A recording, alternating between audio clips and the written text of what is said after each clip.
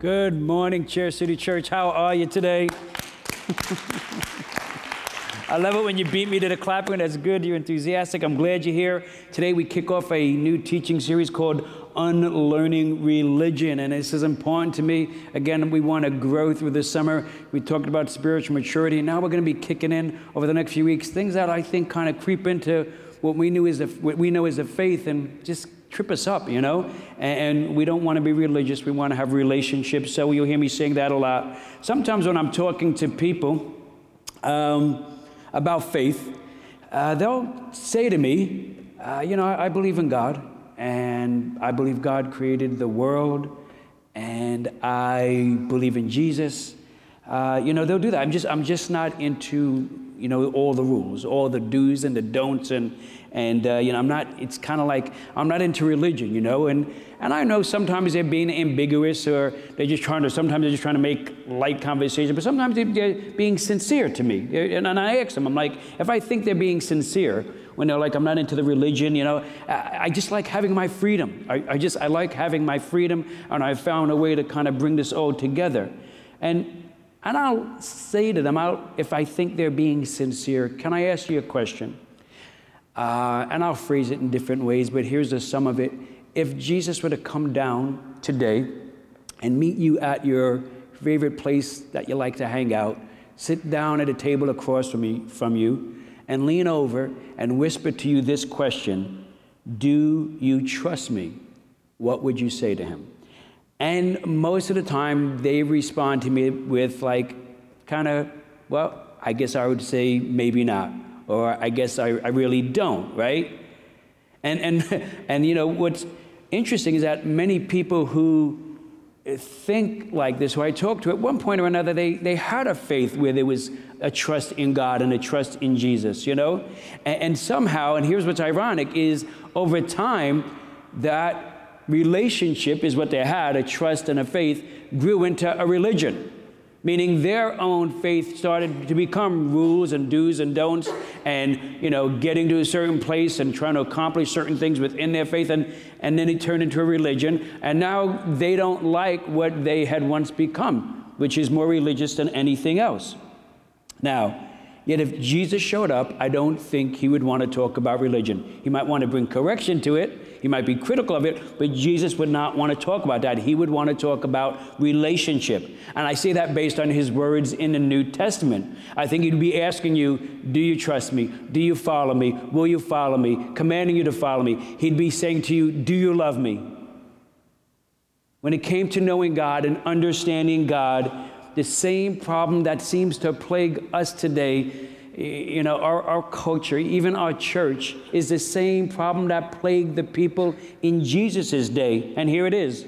What was intended to be a relationship with God had become a religion about God. This is not just fundamental. This is something that creeps into many of our lives. It comes into the landscape of our relation with God often. Most people had information about God. Many people do, truth about God. What's missing is transformation towards God's truth. You just can't have the information. You've got to have the transformation. And that's what the goal is of that information, to be transformed, to be more like Jesus. And this is what Jesus was doing when he was teaching in the book of Matthew in chapters 5, 6, and 7. We know this kind of portion of the Bible as the Sermon on the Mount. It's an incredible discourse, one of the great teachings in the history of the world, in my opinion. And in that passage, in those chapters, Jesus is trying to move his listeners and us here today from religion to relationship. They were steeped in religion. And he's teaching them now how to unlearn that and come to a place of relationship. And you'll hear him say this throughout these chapters to his listeners. You have heard it said, but I say to you. You've heard it said, but I say to you. You've heard it said. You've seen teachers tell this to you. You've seen them live this out. You've watched people do it this way. But this is what I tell you. I'm giving you a new way. And he's speaking like that because the Pharisees, who were the teachers of his day, the religious leaders, if you will, were teaching the Old Testament law and the Mosaic law. That's okay, that's righteous. But what they were doing in addition to that, they were adding their own rules to it. And in doing that, they were reducing it to religion now. And it was never meant to be that way. So Jesus is telling them, you need to unlearn what you've learned so that you can understand what I'm about to tell you and what I'm about to do in your life. You've heard it said, but now I say to you. If it's just information, you're going to wind up developing your own rules. You're going to filter it through your own narrative in your head, through your own culture, through your own traditions. Really, you're going to filter it through your own preferences, through your carnal nature. It's who we are. And when you do that, you're likely, depending on your personality, it's going to be more pronounced than others, you're going to become more critical. You're going to be critical of others. You're going to wind up being judgmental in different ways and different degrees of others. One of the most popular statements of Jesus that's often misquoted and misunderstood, it's found in Matthew chapter 7, verse 1 through 6 in this Sermon on the Mount. And Jesus is talking about this judging. Do not judge, he says in verse 1, or you too will be judged. For in the same way you judge others, you will be judged, and with the same measure you use, it will be measured to you. Why do you look at the speck of sawdust in your brother's eye and pay no attention to the plank in your own eye? How can you say to your brother, let me take the speck out of your eye, when all the time there's a plank in your own eye? You hypocrite, first take the plank out of your own eye, and then you'll see clearly to remove the speck from your brother's eye. Do not give dogs what is sacred. Do not throw your pearls to pigs. If you do, they may trample them under their feet, and they may turn and tear you to pieces. What a strange passage. You got, don't judge, remember the pigs, the dogs, the pearls, it's all going on here, right? But don't judge. That you got. Because our culture's familiar with this statement. We're very familiar with it. We are kind of warm and fuzzy, as I say, with this statement, right? Don't judge me. And non-Christians often tell Christians, hey, didn't Jesus say not to judge? Why are you judging me? And we use it one towards the other. You shouldn't judge me. Say to the person next to you, don't judge me. Man, you can do better than that. I'll just leave now if you're going to be that disengaged. I got some people hanging out on cruises that'll answer me better than that. Come on. Don't judge me. Or maybe I've hit a wrong chord here. Maybe you actually are judging one another in a terrible way. Maybe I was more effective than I realized.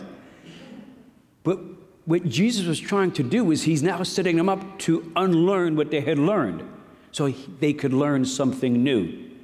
The Pharisees were the most influential people within the Jewish population at that time. And Jesus is talking to the same people that the Pharisees had taught.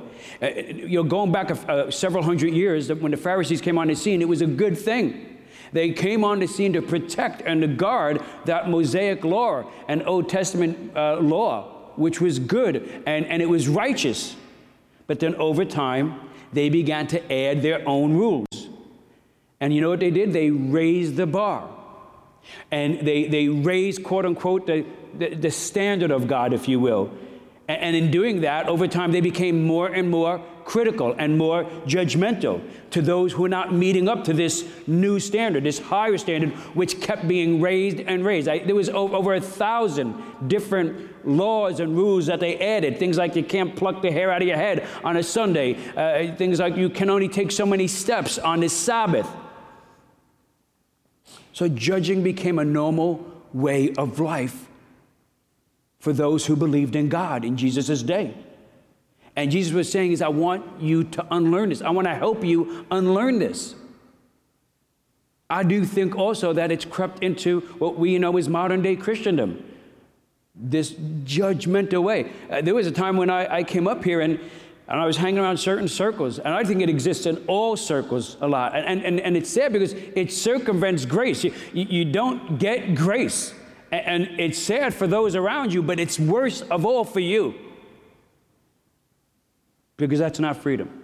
and it's not grace, and you miss what God has done in it and wants to do in your life. I hung around these circles, and I just sensed that something was wrong. And what I started to do is I started to record, not record like tape record, I mean like in my head, make a note of how often the people that I was engaging were critical of others, whatever it might be, just critical. And I noticed they would always kind of embellish it with certain words and sayings, to make sure that they were mature and tempered and composed. But in the end, it was the same thing. They were being critical and judgmental. It was something like 75% of everything that came out of their mouth was coming from that place. And I'm like, man, this stinks. It really does. It's just God has so much more for us. And it's just not what I ever wanted us to be here at Share City Church. I don't believe we are, but the only way we'll remain that way is by putting it out there and saying, that's not who we need to be, right? It's not what God has called us to do. It's to talk critically about, people, or to judge people in a way that we're better than them. So what we need to do is we need to unlearn from the Pharisees what they taught. We want to do that. We want to also unlearn what the world and the culture has taught us, because that kind of creeps into our lives to different degrees for each one of us. And third, we want to see, what does Jesus want us to learn? Now, my son Justin is on a track team. When he first joined 2 or 3 years ago, he was a sprinter, and his field, you have to have a field event, was the high jump. It looked much more impressive than that, maybe something more like this. It's a pretty brutal event, by the way. He'd come home and he'd have these welts all across his back. You don't realize that those bars are hard. And they're running at it with all they got, and they go to jump, and bam! It's like when I was a 2x4. So, and the way, here's what the Pharisees did. And so what they would do is they would raise the bar. They'd put it, say, up here. And it'd be like, okay, in order to be right with God, in order to know God, this is where you have to get to.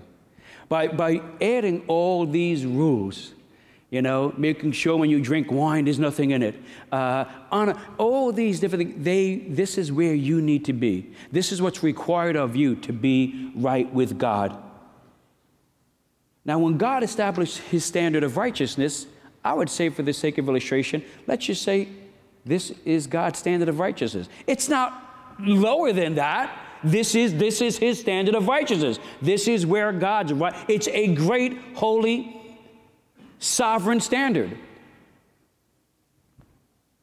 He's ordained that. And when the Pharisees added these man-made rules they concocted, they now put the standard back up here. And they called people and taught people to go there. And here's the problem. No one is clearing that height. No one is clearing this. Not you, not me, not any Jew. No one is getting there. And when people wouldn't get there, they would become critical. Matter of fact, that'd actually be like they were standing there watching people not make that and then judge them, scoff at them, be critical of them. And you know what? They couldn't make the height themselves. They couldn't reach that quote-unquote standard that they had said either. They'd walk under it, they'd walk around it, but they weren't going over it. They were not going over, and they were failing to see God's righteousness and what he had called them to. Listen, when you move the bar from God's righteousness and you raise the bar with your own rules, you lower the standard of God's love. Now, we do this in different ways. We do it intellectually, through tradition, through culture, through our preferences. We attach things to God's righteousness and to God's standards that we think should be now, this is what you need to do and be to truly know God, to truly, quote unquote, be a Christian. We do it. And when we do that, we lower the standard of God's love. And this is a problem, because God is love. There's nothing greater than God's love. I want that to warm your heart this morning. I want that to float your boat this morning. I want you to feel so special this morning and so privileged that you know that there is nothing more powerful than God's love, and you know God. That's God's love. And you walk out into a hurting world, a broken world. Did a funeral Friday. Was Children's Hospital last night. There's so much pain, there's so much suffering, there's so much questioning. And God's love is the answer to it all. That's true. And yet often we who are the messengers of God's love, it's clouded because we kind of add things to it. We contaminate it with our rules or our regulations or our preferences. We do that.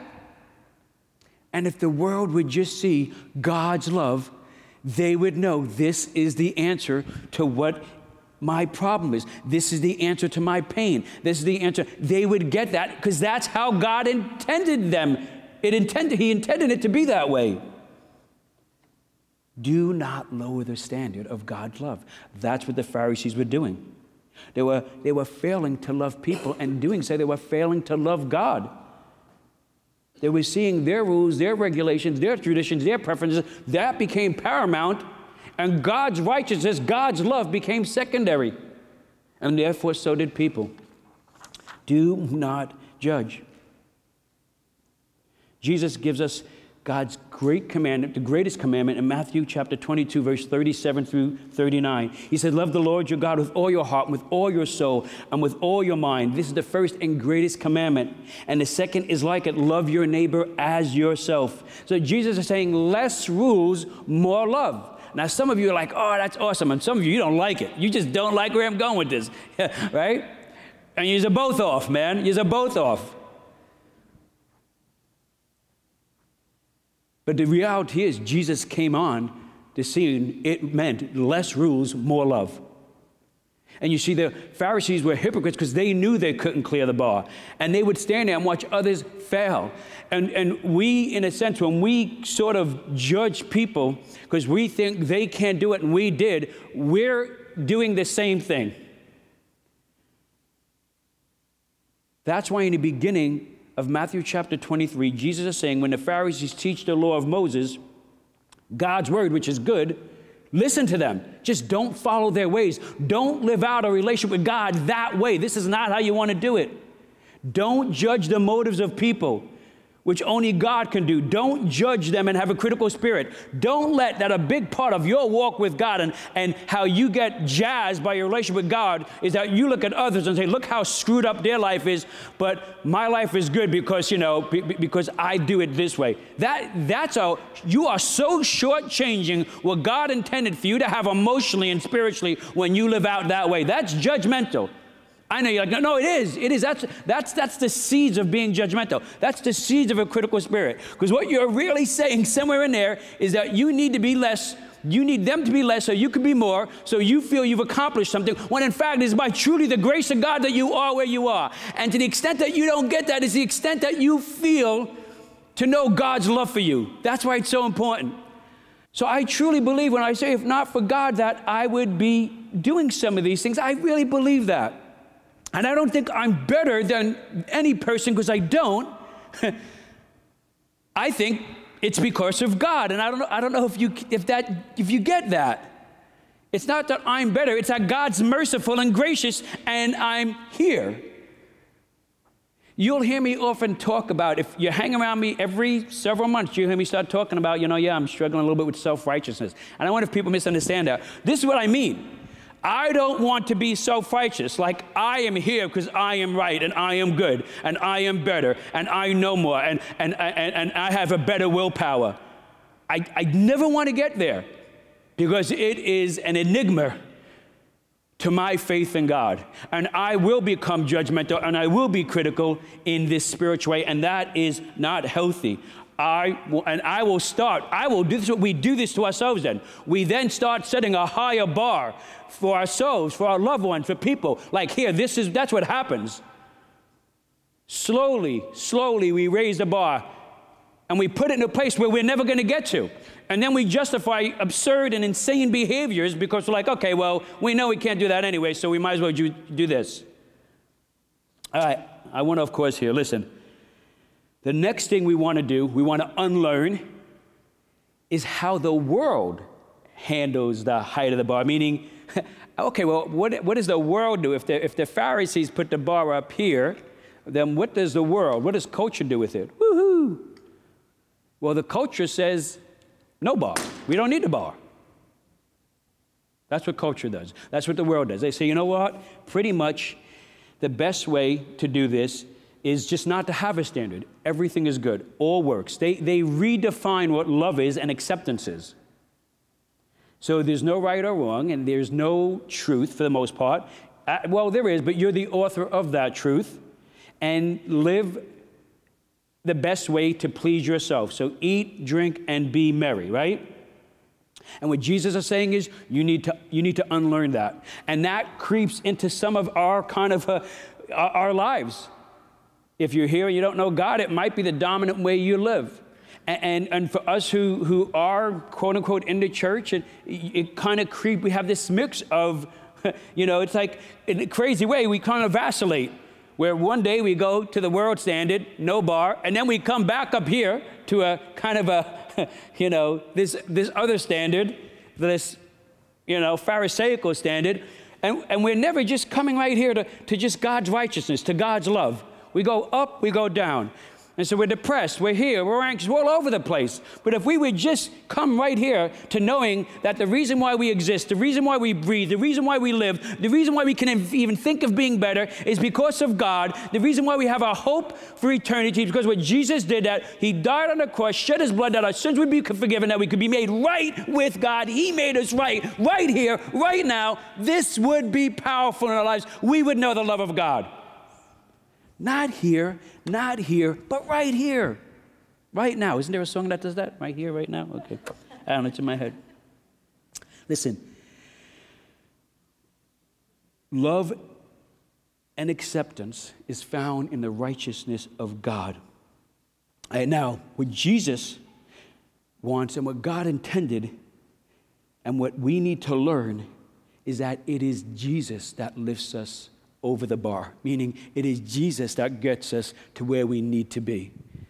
We don't get to this place of righteousness. We don't kind of get over where we need to be on our own. It is truly, as I said before, it is Jesus that gets us there. In John chapter 3, a Pharisee named Nicodemus was asking Jesus questions. And he didn't get what Jesus was saying, but he knew the words were profound. And this is the conversation that produces the cherished verse of John chapter 3, verse 16. For God so loved the world that he gave his one and only Son, that whoever believes in him shall not perish, but have eternal life. God gave his Son Jesus that he would make you righteous, that he would pick you up and carry you and bring you to his standard. Not that you would have to get to that standard. Not that if you believe in Jesus, now you can try and go there. No, when you believe in Jesus, you are righteous. And we've been saying this over and over, and you want, see, because here's the thing.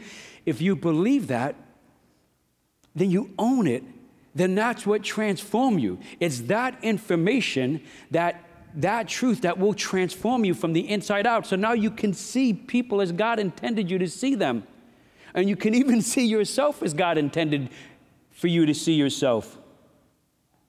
Look, you don't know, yet Jesus goes on to say that he did not come, God did not send him into this world to condemn the world. You don't know what's at the core of people's hearts. We don't want to be condemning them. And I know, when we think condemning, we think like this nasty, harsh words, and that's not really what it is. You can condemn people in a very subtle way with very nice, eloquent thoughts. You're condemning them. And this is not what God has called us to do. God is gracious. God is merciful. Can we just pause and just settle on that he's such a merciful God?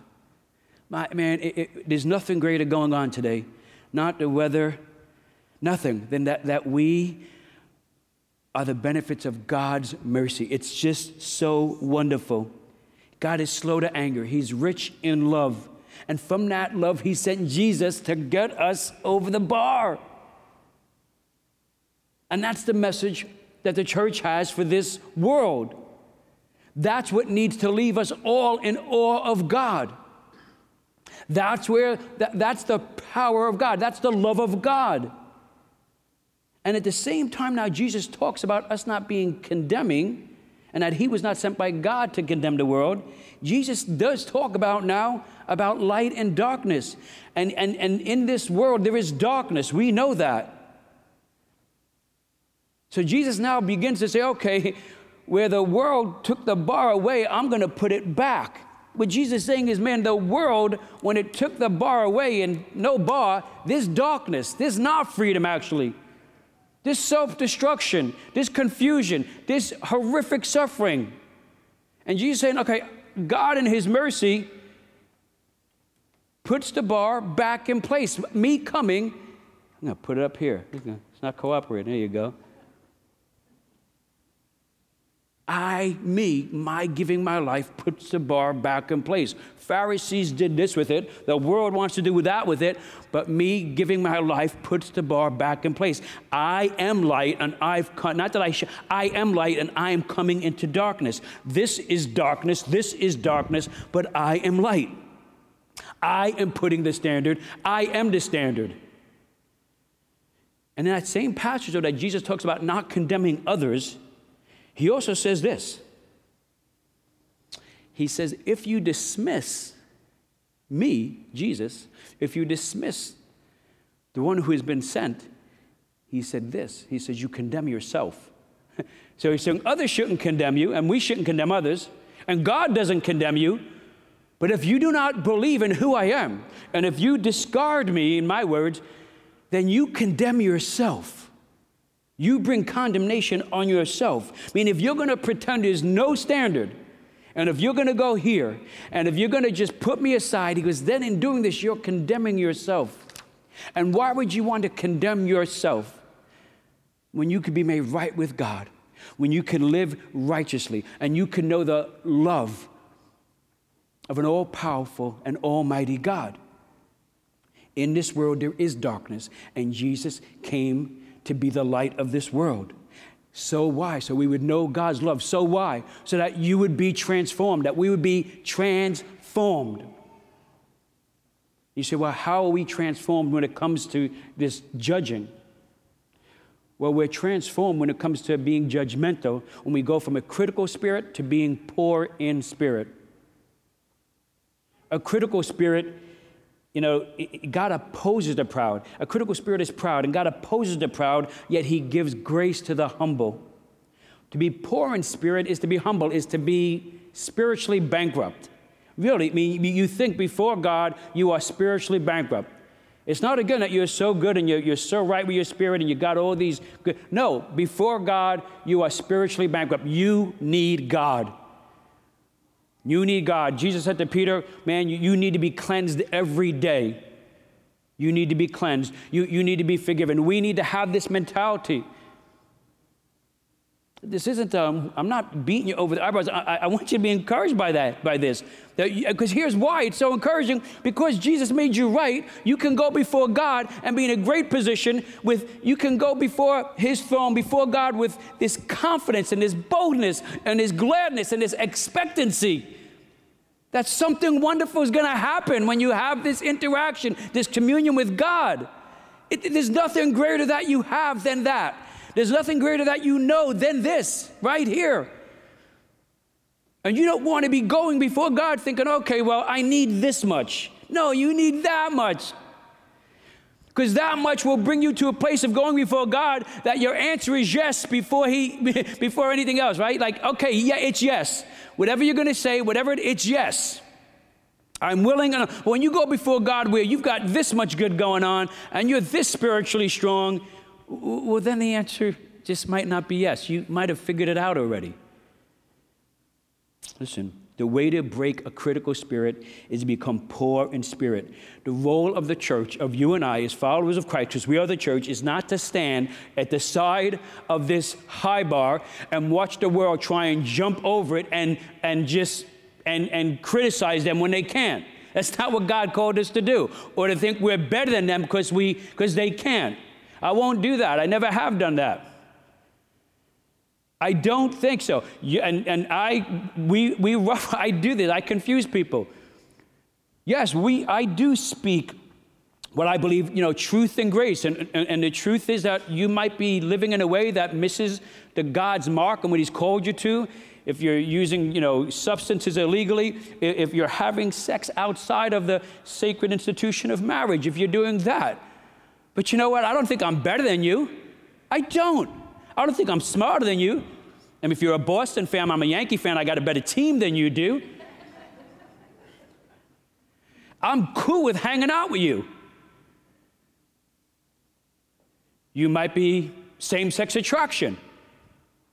I'm cool with hanging out with you. I don't think I'm better than you. Just because I go to church and I believe in Jesus, I don't think I'm better than you. I really mean this. Matter of fact, you're actually sometimes, you know what?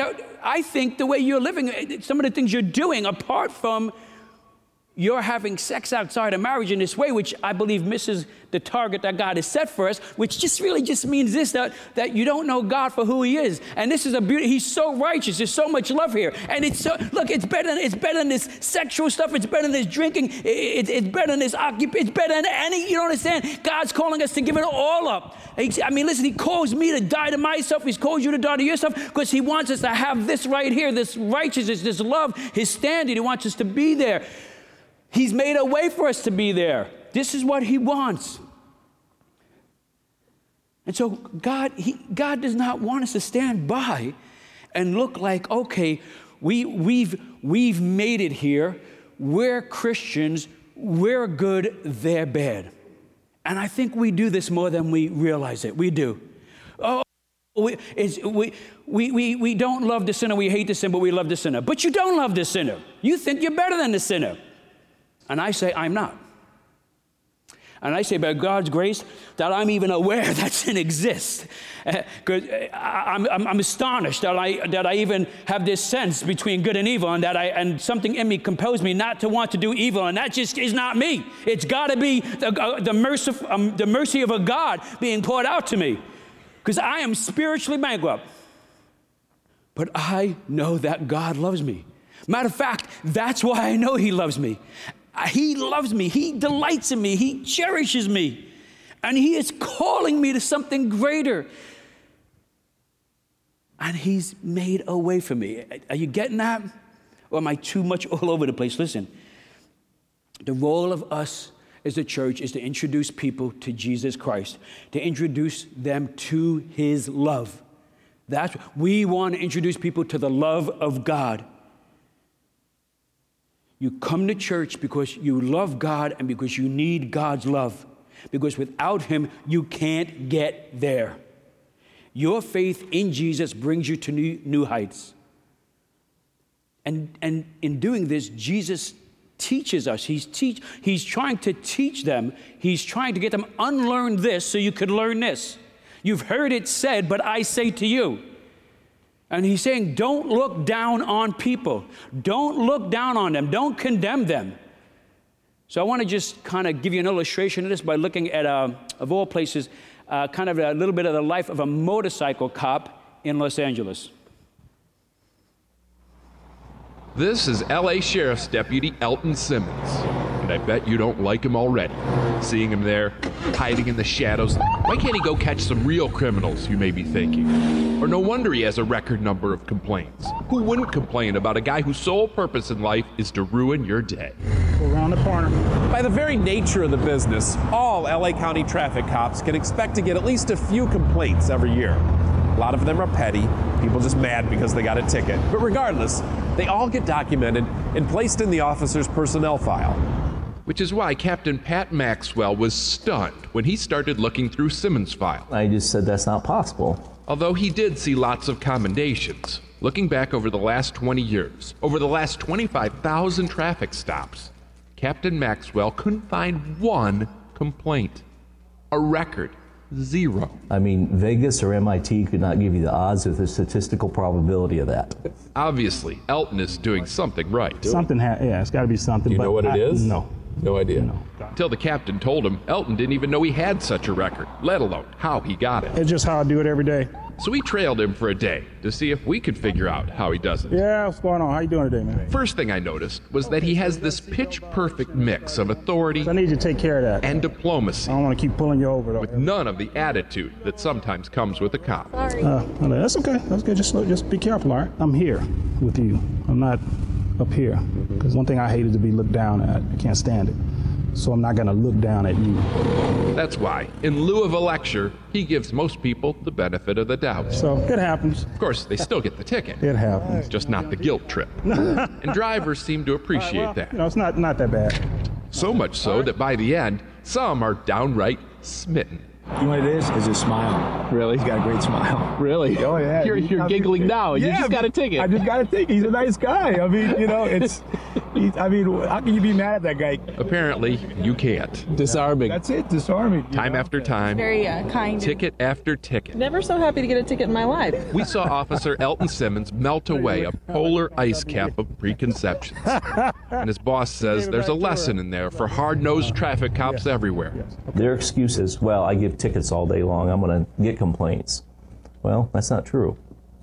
There's a way. There is a way to do it. And Elton Simmons is the way. Certainly, no complaints here. Steve Hartman, on the road in Los Angeles. Well, good for Officer Elton, huh? Listen, we are followers of Christ. We don't want to look down on people. We don't want them to even think we're doing that. And that's a perception they might have. They might have that perception before we even say anything. And we need that's why when we went to the cinema, it was all about being neutral. That's why the lobby is the way it is. We know people have this perspective, this perception of what Christians are, and we want to diffuse that. You know, we're very strategical about this. You know, that people think, wow, you're relating to me, you're connecting me, you care about me. You're not looking down on me. You might hear a U2 song. All of this stuff is, we're just trying to connect, relate. We want them to think, you know what, we're not better than you, right? We're not looking down on you. And you know, I think it's one of the reasons why we've been so effective in seeing people come in here, right? God changes them, God restores them, but God is using us in the way we do this to relate to people, to bring them in. And I thank God, and I thank God for all of you, and your giving, your serving, and your trusting us as your leadership in doing it this way. When we, this week, we'll go out into the GCAC, and we'll have a banquet for almost 100 people. People, you know, counselors in the town or leaders in this city, and a wonderful organization, a benevolence organization, the GCAC, we'll serve them. And you know what? The whole time, they'll just know these people are servants. These people don't think they're better than us. These people these people think well of us. We make them feel special. How do you like that? And we don't promote ourselves. We insist that they just take the mic. They promote, they thank us. They're great. We're just servants. This has been the way we've gone about it. That we don't come in saying, we're so great, we're so good. No, it's just not what we do. We serve, we care. We're not better than you. And then, well, why are you like, well, because of this. This is why we do this. This is why we're like that, because of that. In the coming weeks, I should warm some of you up here. We're going to do something called God at the Box Office, where we're going to take movies that are out there. We're not going to preach on the movies, but we're going to go to the movies. You're going to walk in here and you might see Godzilla up on the screen, man, or some dinosaur or something. And what it is we're going to take out these spiritual truths and toss it out there to connect to their culture, to relate to them, to make them think we're not better than you, but we care about you. And we want you to know what we know, this right here, that God has a great standard, a wonderful, holy, beautiful standard, and in that is God's love for you. A critical relationship will hurt your relationship with God. So we got to fly through. It's 10:04. Here. I want to just close it out this. If you don't get rid of a critical spirit, it's gonna hurt your relationship with God. It's gonna hurt your marriage, and it's gonna hurt your relationship with your children if you have children. It is. Critical spirits hurt churches. They do. Maybe more than anything else. That's what undermines churches. We're fortunate. It really is not something that's common here, and I thank God for it. And I think it's because of teachings like this and talking and how we talk. We protect it. We really don't want that here. Why? It's not because we want this. We don't want that. We don't want this. We want that. We want God's righteousness here. We don't want to have that critical spirit where we're judging or condemning or knocking. It's just not who we are. And you don't want to have that critical spirit in your relationship. You see, because when you do that, something happens in you. When you're in your home and in your marriage and with your children, and that critical spirit starts to well up in you, especially as you come from a spiritual place, what happens is you increasingly become kind of blind to yourself and deaf to God. That's dangerous, right? You don't see yourself and your inadequacies and your inconsistencies, and you become deaf to God, right? You become harder on others and softer on yourself. And somebody said amen, right? But nobody did. I just say it for myself, amen. Yeah. And it creeps in, this critical spirit. I did this early on in my marriage to a noticeable degree. I've worked through it through the years, and I've improved, and I keep improving on this. You'll do it with your children. And I won't end this way. I'll just say this. I get it. It comes from when you've come from difficulty, or you've overcome difficulty, or deprivation, or whatever it is, or lack of finances in your childhood, or anything coming up, all this stuff. You don't want that for your children. You love them. You don't want them to know that pain or that confusion or that lack. You don't want it. So if you see anything going on in their lives that might even be sending them off on a trajectory, you're on it. And you're usually on it with criticism because you're doing it to protect them. But maybe you just want to pull out that criticism, right? And remember, hey, you got here because of God's grace, not because of you. I know you think it's your willpower, but you got there because of God. If you're a follower of Jesus, you got there by the grace of God. Okay? And then you want to turn around and you want to bring truth to your children. You want to guide them, but do it with love, right? Do it with kindness. Do it with patience. Do it with goodness. Do it from a place that they know that it is someone who's been bestowed the mercy and the grace of God that's talking to them. Now I'm preaching to me. Nobody else has to listen, okay? But I tell you, this will help your relationship with your children. This will help your marriage, whether you're male to female, female to male. I'm telling you, your children, your relationships, you need this. And what happens is, if this is an inkling, if it's going on there, it's happening somewhere in your relationship with God.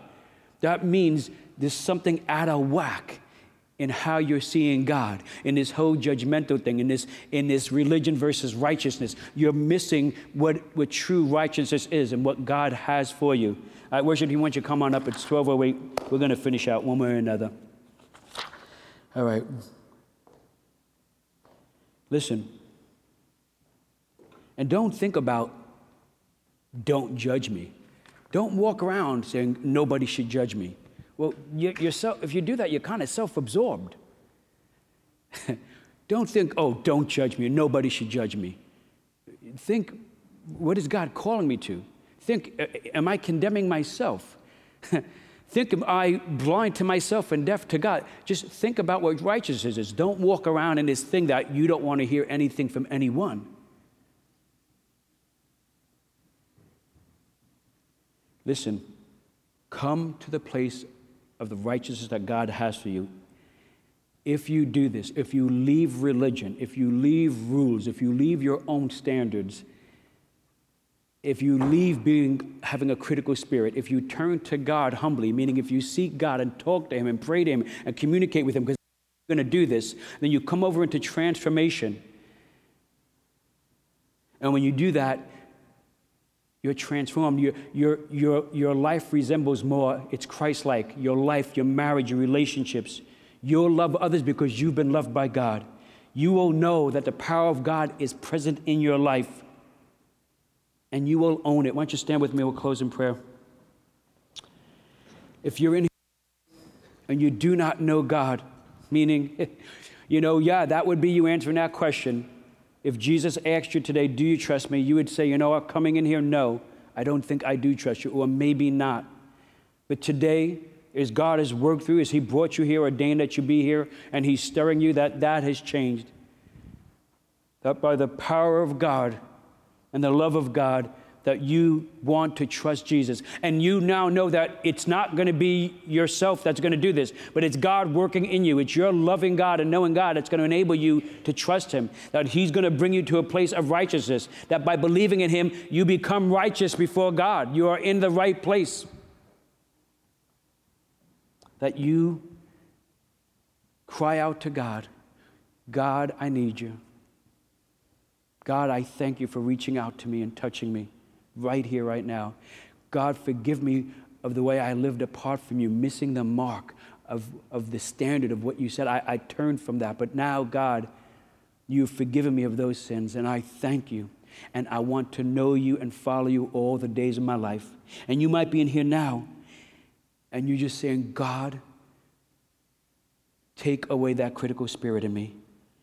God, have mercy on me that I have been harder on others than myself. God, have mercy on me that I have been blind to me, oh God, and deaf to you. Lord, thank you that you've given me this precious moment, oh God, to know you, to be honest with myself and honest with you, oh God, and that you remove it from me and that I am free. In Jesus' name, amen.